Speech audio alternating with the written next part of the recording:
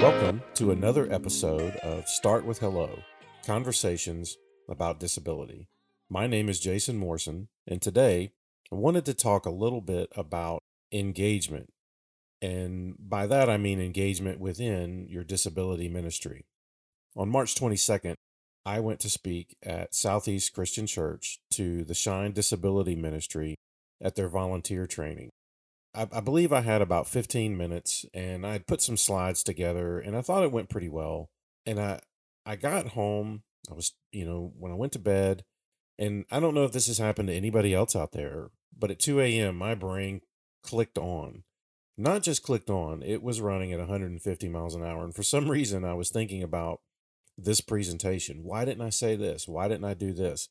There was so much more information that I wanted to give that would have gone beyond the regular 15 minutes that I believe I was allotted. So I thought it would be great to discuss some of that here. And I wanted to give a little bit more background as to why they asked me to talk. I have been teaching the teen class in the disability ministry at Southeast Christian Church, the Blankenbaker campus, since 2020.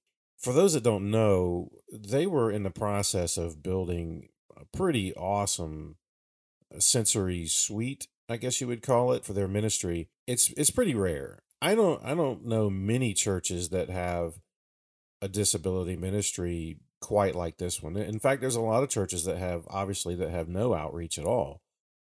What Southeast Christian Church did was they built nearly a 5,000 square foot space just for disability ministry.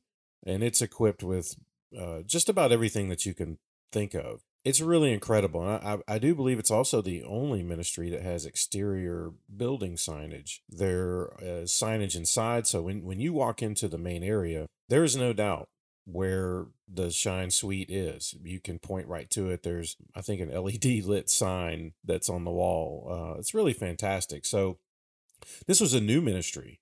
I would say this, or this, I should probably say this class. So the teen class didn't exist. So you had kids, and then you had adults.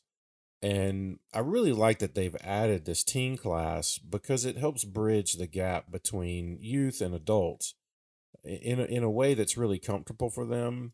I love the fact that I get the chance to do this podcast, and this is one of the big reasons. So my friend Garrett Wall is on staff at Southeast Christian Church, and he works in the disability ministry. And by all accounts, he's one of the coolest guys that we get to talk with on a regular basis. I mean, everybody just loves Garrett. Me especially, I love giving Garrett a hard time. So I love the fact that I get to share how I was, quote unquote, volunteered to teach. I remember saying, yep, you know what? I'll help out. I got to step up. I got to do something. I'll be there. And really in the back of my mind, my plan was just, I'll show up and, I can help out here and there, but I didn't really have a lot of plans to get involved beyond that. And I remember walking around the room and Garrett was showing us the computer. Here's all the slides for the lesson. Here's how to switch from the service over to the slides. Here's how to control the volume and the lighting. And I just remember thinking, Garrett, this really sounds an awful lot like I'm in charge. And I don't remember signing up for that. I said I'd volunteer, but I didn't really sign up to be in charge. And, Garrett's buzzword is empowerment. And honestly, I don't even remember that day if he actually said, I want to empower you to do this, but that's what I'm going to say anyway. So we joke around about that, but it actually worked out to be really, really awesome for me because stepping up to teach a class, I mean, honestly, there's times where I still have a hard time saying that I teach a class at church. That is so, it's just so wild for me that I find myself in this position. It has been nothing short of amazing. I'm thankful that Garrett had the foresight to empower me to do that. So anyway, I was given this presentation and I pulled this statement from the Shine Disability Ministry website when I was talking to the group. And the statement says, we believe God has given each of us unique abilities and talents for his glory and our good. And my question to the group was, do you all really believe that? Like, I mean, that looks cool on a website, and it's great to present that to a group, but I mean, do you really believe it? Or do you see every single person that comes into our classes as having a unique gift or ability? Or are we just babysitting? Are we just passing time until parents come? Are we sitting there thinking, good grief, when is this parent going to show up? Because this has been so tough. A really soul crushing thing. When I was talking to our president and CEO, Ryan Wolf, about some of this, he has actually been told by some churches that that's all they do. All they do is babysitting. And I'm just thankful that our church has a vision and a staff that goes well beyond that. I'm thankful that the disability blueprint is seen throughout the church and not just a room shuffled across, the back of the church. But that statement, we believe God has given each of us unique abilities and talents for his glory and our good. That's a pretty important statement, and hang on to that as I go through this. So I was scrolling through social media, and you're probably like me, you come across some of these graphics or memes or whatever, and you double tap like, hey, that's cool, or yeah, that's inspiring, and you double tap and you keep scrolling. For some reason, this one in particular made me stop scrolling. Maybe it's just reflective of where I am in my journey and what's going on in my life, but I'll link this in the show notes. But this was really this was really telling for me. So on the left side, there's a whole column of words and it says problem focused. And on the right, there's a whole section of descriptors and it's solution focused. So the first one, the word is bossy. And then there's an arrow that goes across, and then it's linked with natural leader or visionary. And then under that is defiant. And then that's linked with hold strong beliefs, bold, determined. Now, how about this one? Demanding, dramatic, fearful, fussy, hyperactive, impulsive. So it goes through all of these. And I think it can be natural when you come across really anybody and you're thinking, man, they are so bossy. This person is stubborn. But when I saw this graphic, it really caused me to reframe my views to be more in line with that vision. So when somebody walks in and they're defiant, do I see them as a defiant person, or am I seeing them as somebody who is bold and determined? Are they bossy, or are they showing qualities of leadership? Hyperactive. I think we've all seen that one. Energetic, though, enthusiastic, on the go. I so loved the solution focused viewpoint. And I think that kind of taps into this whole engagement piece, because if I am only looking at everybody in class as stubborn or talkative or unfocused or wants attention or demanding, I don't know if that's really going to help me engage with them any better. And that led me over to a presentation that Ryan Wolf gave to Southeast Christian Church. And again, I'll link all this in the show notes because this was so helpful and practical information. But he showed this graphic, and I'm hoping that a lot of you have already seen this. And it's a pyramid, and it shows the average student retention rates. And it's based on, I would say, the teaching style. So at the very top, there's actually no percentage assigned to it, and it's lecture. The thought here is that if all you do is stand up front and talk, that will be the least amount of retention that the student will have. So reading is 10%, audio visual is 20%, demonstration is 30%, discussion is 50%, practice doing is 75%, and then the best and highest was teaching others, 90%. And I thought that's such a great graphic, because if I'm just seeing somebody as bossy or defiant, and all I'm doing is sitting into the back of the room and I'm trying to make them be calm, and there's somebody up front talking, they're really not going to retain as much as they could if we start engaging other parts of this pyramid, if you will. And it's just really got me thinking about how we're viewing every single person in the class, and specifically, what are their abilities?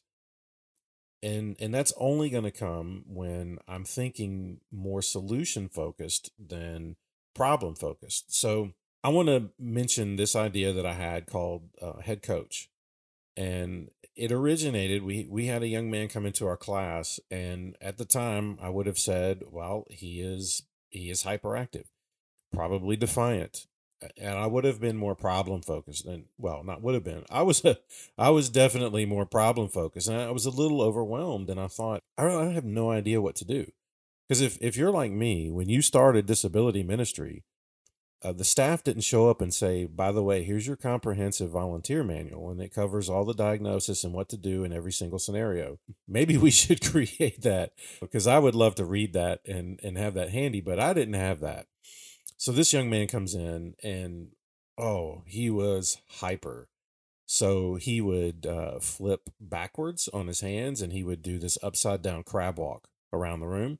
Sometimes he was running, you name it. But we have like this, I don't even know how to describe it. It's like a rocking chair, but it's made out of a foam type material. So there's really no hard edges on it. So he loved jumping on that, standing on that, flipping it up on its end. Any kind of thing that you think would make a teacher nervous, that's what he was doing. And I remember sitting him down one time, and I think the tendency is when somebody is that hyper, all we want to do is get them to calm. Just sit down. You got to sit. You got to pay attention. And I remember asking him. I said, "Hey, can I ask you a question really quick?" And I did ask him to sit down. I said, "You're not in any trouble, but I just want to ask you this: how many times a day do people tell you to calm down?" And I think that's a natural thing for, it's just a natural thing for people to want to say. And I remember he had a little bit of a pause, and he looked at me and he said at least 20. And I thought, that's terrible. If he's heard that a couple times and it's not working, then we've got to move on to the next thing. But then I asked him, I said, so how does that make you feel when somebody says, hey, calm down? And he looked at me and said, I don't like it. And it never makes me want to be calm. And from that point on, I said, well, you know what? You're not going to hear that in here, because obviously it doesn't work. That's problem focused. That's not going to tap into any of his abilities. If he was capable of being calm and sitting down, he would have just walked in the room and done that. So I flipped the script on him. I said, well, you know what? You have all this energy, and he's so sharp. One of the sharpest kids in the class. And I said, you're going to be in charge next week. And he kind of looked at me as like, oh, I can't do that. And I said, you absolutely can do that. Not only can you do it, but you should do it. You would be fantastic at doing it. So trying to recognize the energy level and the abilities, and redirecting that into leadership opportunities, more solution focused, I came up with this head coach idea. So I created a sign, went to Hobby Lobby and bought some foam board so that I can prop this up on the desk, and this really big sign that just says the head coach. And I went to Amazon and I bought some penalty flags that they would throw in the NFL. And then I printed our class schedule. So we try to follow a pretty regular routine. And I wrote all of that down on a clipboard. So when you come in, if you're the head coach, you've got the sign, you've got a clipboard, you've got penalty markers, you are running the show. What I try to do is I try to step into more of an assistant role, like I am your employee. So you're in charge of the schedule, and if I'm not following the schedule, then you get to throw a penalty flag at me. Everybody loves coming to church and being able to say, wow, they're telling me I get to throw things now. That doesn't really happen a whole lot. I get to boss the teacher around. That doesn't really happen a whole lot. And I have so enjoyed watching people step into this role, and they've enjoyed it more than I really thought that they would. It's just been so fun for me to see this, and then I'll get into some of this a little bit later, but this has just led to so many more different opportunities within our class. So again, at this presentation, I had this quote up here on the screen, and I'll read it. And it says, one of our key goals as a ministry is to help our students be as equipped as possible to live out the Great Commission. And one of the ways we can do that is by allowing those who are interested to serve as a leader in class have that opportunity. And this originated from this head coach idea. So we'd had a couple of our students rotate through, and some will volunteer, some might not initially want to step up, but they do it. We don't force anybody to be in charge if they don't want to, but if you want to be in charge, then we'll definitely let you do this. And so we had a couple people do it, and one of the things that I really love is at the very end of the checklist, it's prayer requests and closing prayer.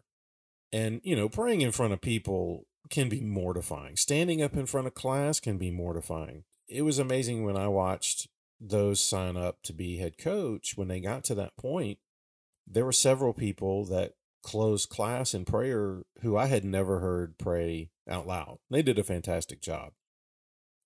So at the end of class one day, one of the young ladies who was head coach that day, she just blurted out, "Well, I want to teach one day." And I thought, you know what? Then you should teach one day. I mean, that's what we're about, right? If we are going to, one of our key goals is to help our students be as equipped as possible to live out the Great Commission, then why would we not give you the opportunity to teach?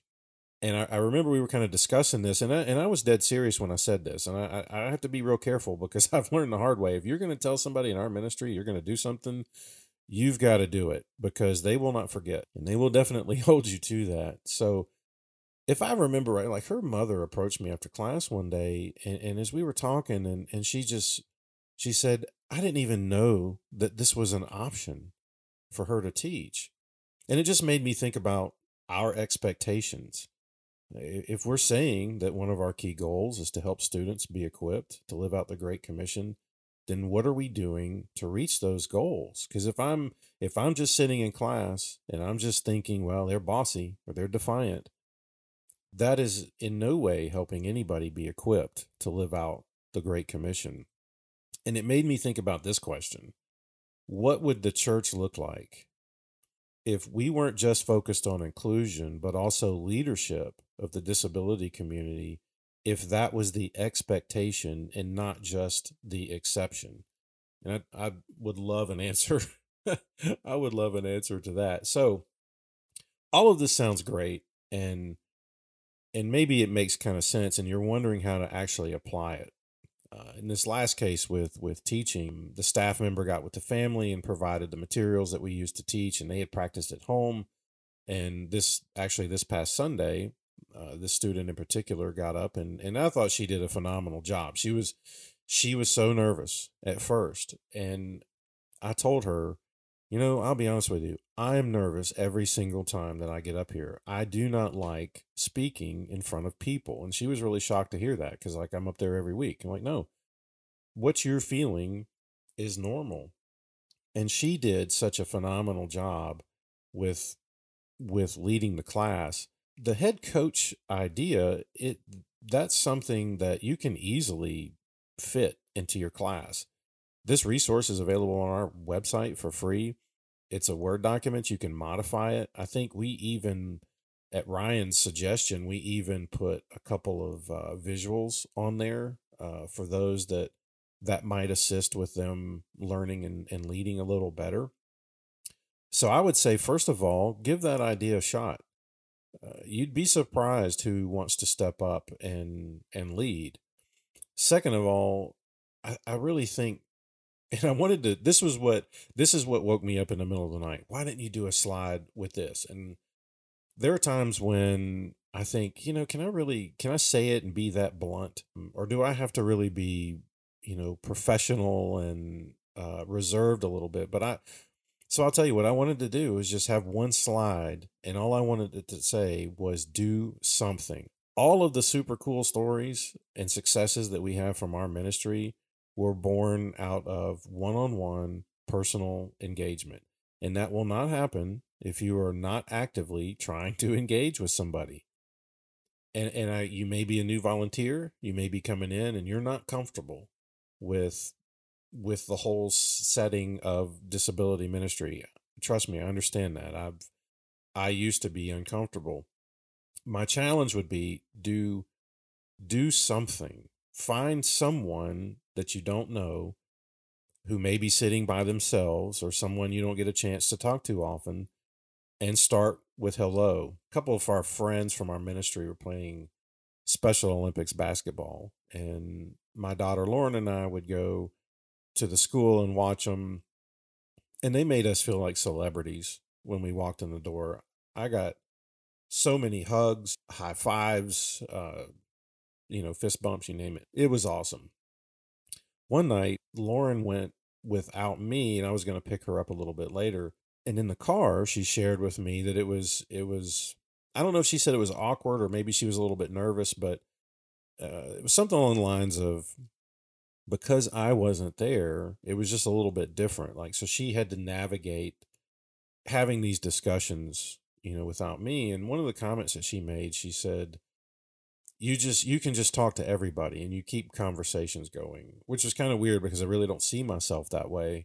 And I don't know if this is a secret, but this is what I told her. I said, here's the secret. All you have to do is ask questions. That's it. Everybody loves to talk especially about themselves, and find somebody that you may not know that well and just ask them questions, Hey, so you're playing basketball. Like, do you play any other sports? Oh, you play this other sport. Well, which one is your favorite?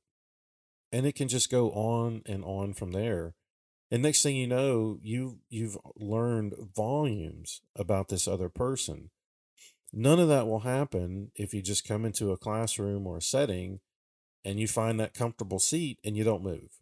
So our advice, when I really wanted to put that slide up there, was to say, do something. And I really think you'll be surprised as to where that will lead, especially when you're coupling that with the reframing and moving from problem focused to solution focused.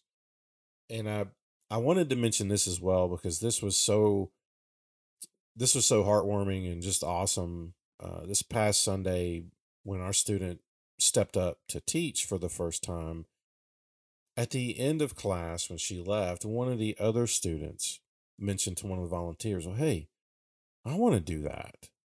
And now, how cool is that? So we've got somebody stepping out of their comfort zone to teach class, and because of her bravery and stepping up to do that, she set the example for others and said, "Hey, you can do this too." And so we're going to be going through the process of getting the materials to their family, walking them through that, and I'm just looking forward to that because it's going to be really awesome. And then I think about the retention rates. Think about everything that these students are going to remember when they've had to practice the material because they're going to present it. I just can't think of anything better than that. I just get so excited when we get to see these things happen in our ministry. So as I wrap this up, I don't want to leave you empty handed. So in the show notes, and I've said this a couple times, I'm going to mention at least 3 of our resources that relate to this presentation that I gave. So the first is the Head Coach blog. I've got a downloadable document. I've got taken some pictures of how I've created everything. Certainly not the exact way you have to do it. Every class is different. The second is strategies for engagement. This was a really, really good talk that Ryan Wolf gave, and we recorded it. He presented this at Southeast Christian Church a while back, and it's in our free training videos. And this has really helped me tremendously. The final is it's a training video that we put together called Fun Time Fillers. And I got to admit that there's probably a handful of resources that you'll find on our website that are there because of me. And I'm not saying that as if, I am super teacher. It's actually the opposite. I found myself in situations where I was literally drowning. And then the next day I would email Ryan and say, "Look, I did this so terrible. What would you recommend?" So if you see some of these recommendations, these training videos or documents, chances are it's because I ran into a roadblock. Specifically, this Fun Time Filler. I remember teaching class. We had done the introduction. We had done the lesson. We had done prayer requests. We had a group discussion. We had done everything in the class. And I think I looked up and we had maybe 25 minutes left. And I could just feel this cold sweat of uncertainty and dread. And I thought, I have so messed up. I have no idea how to fill this time remaining. And so I talked to Ryan about this, and he put together this great video called Fun Time Fillers. So if you ever have a week where you're thinking the lesson might be a little on the short side and you need something fun but applicable to ministry, then this is a great video for you to check out. And again, all of these are freely available on our website, along with many more resources to help you and your disability ministry. So I encourage you to take a look at everything, because we have so many tools, and we're going to get into a lot of those in future episodes. But for now, thank you for tuning in, and we will see you next time.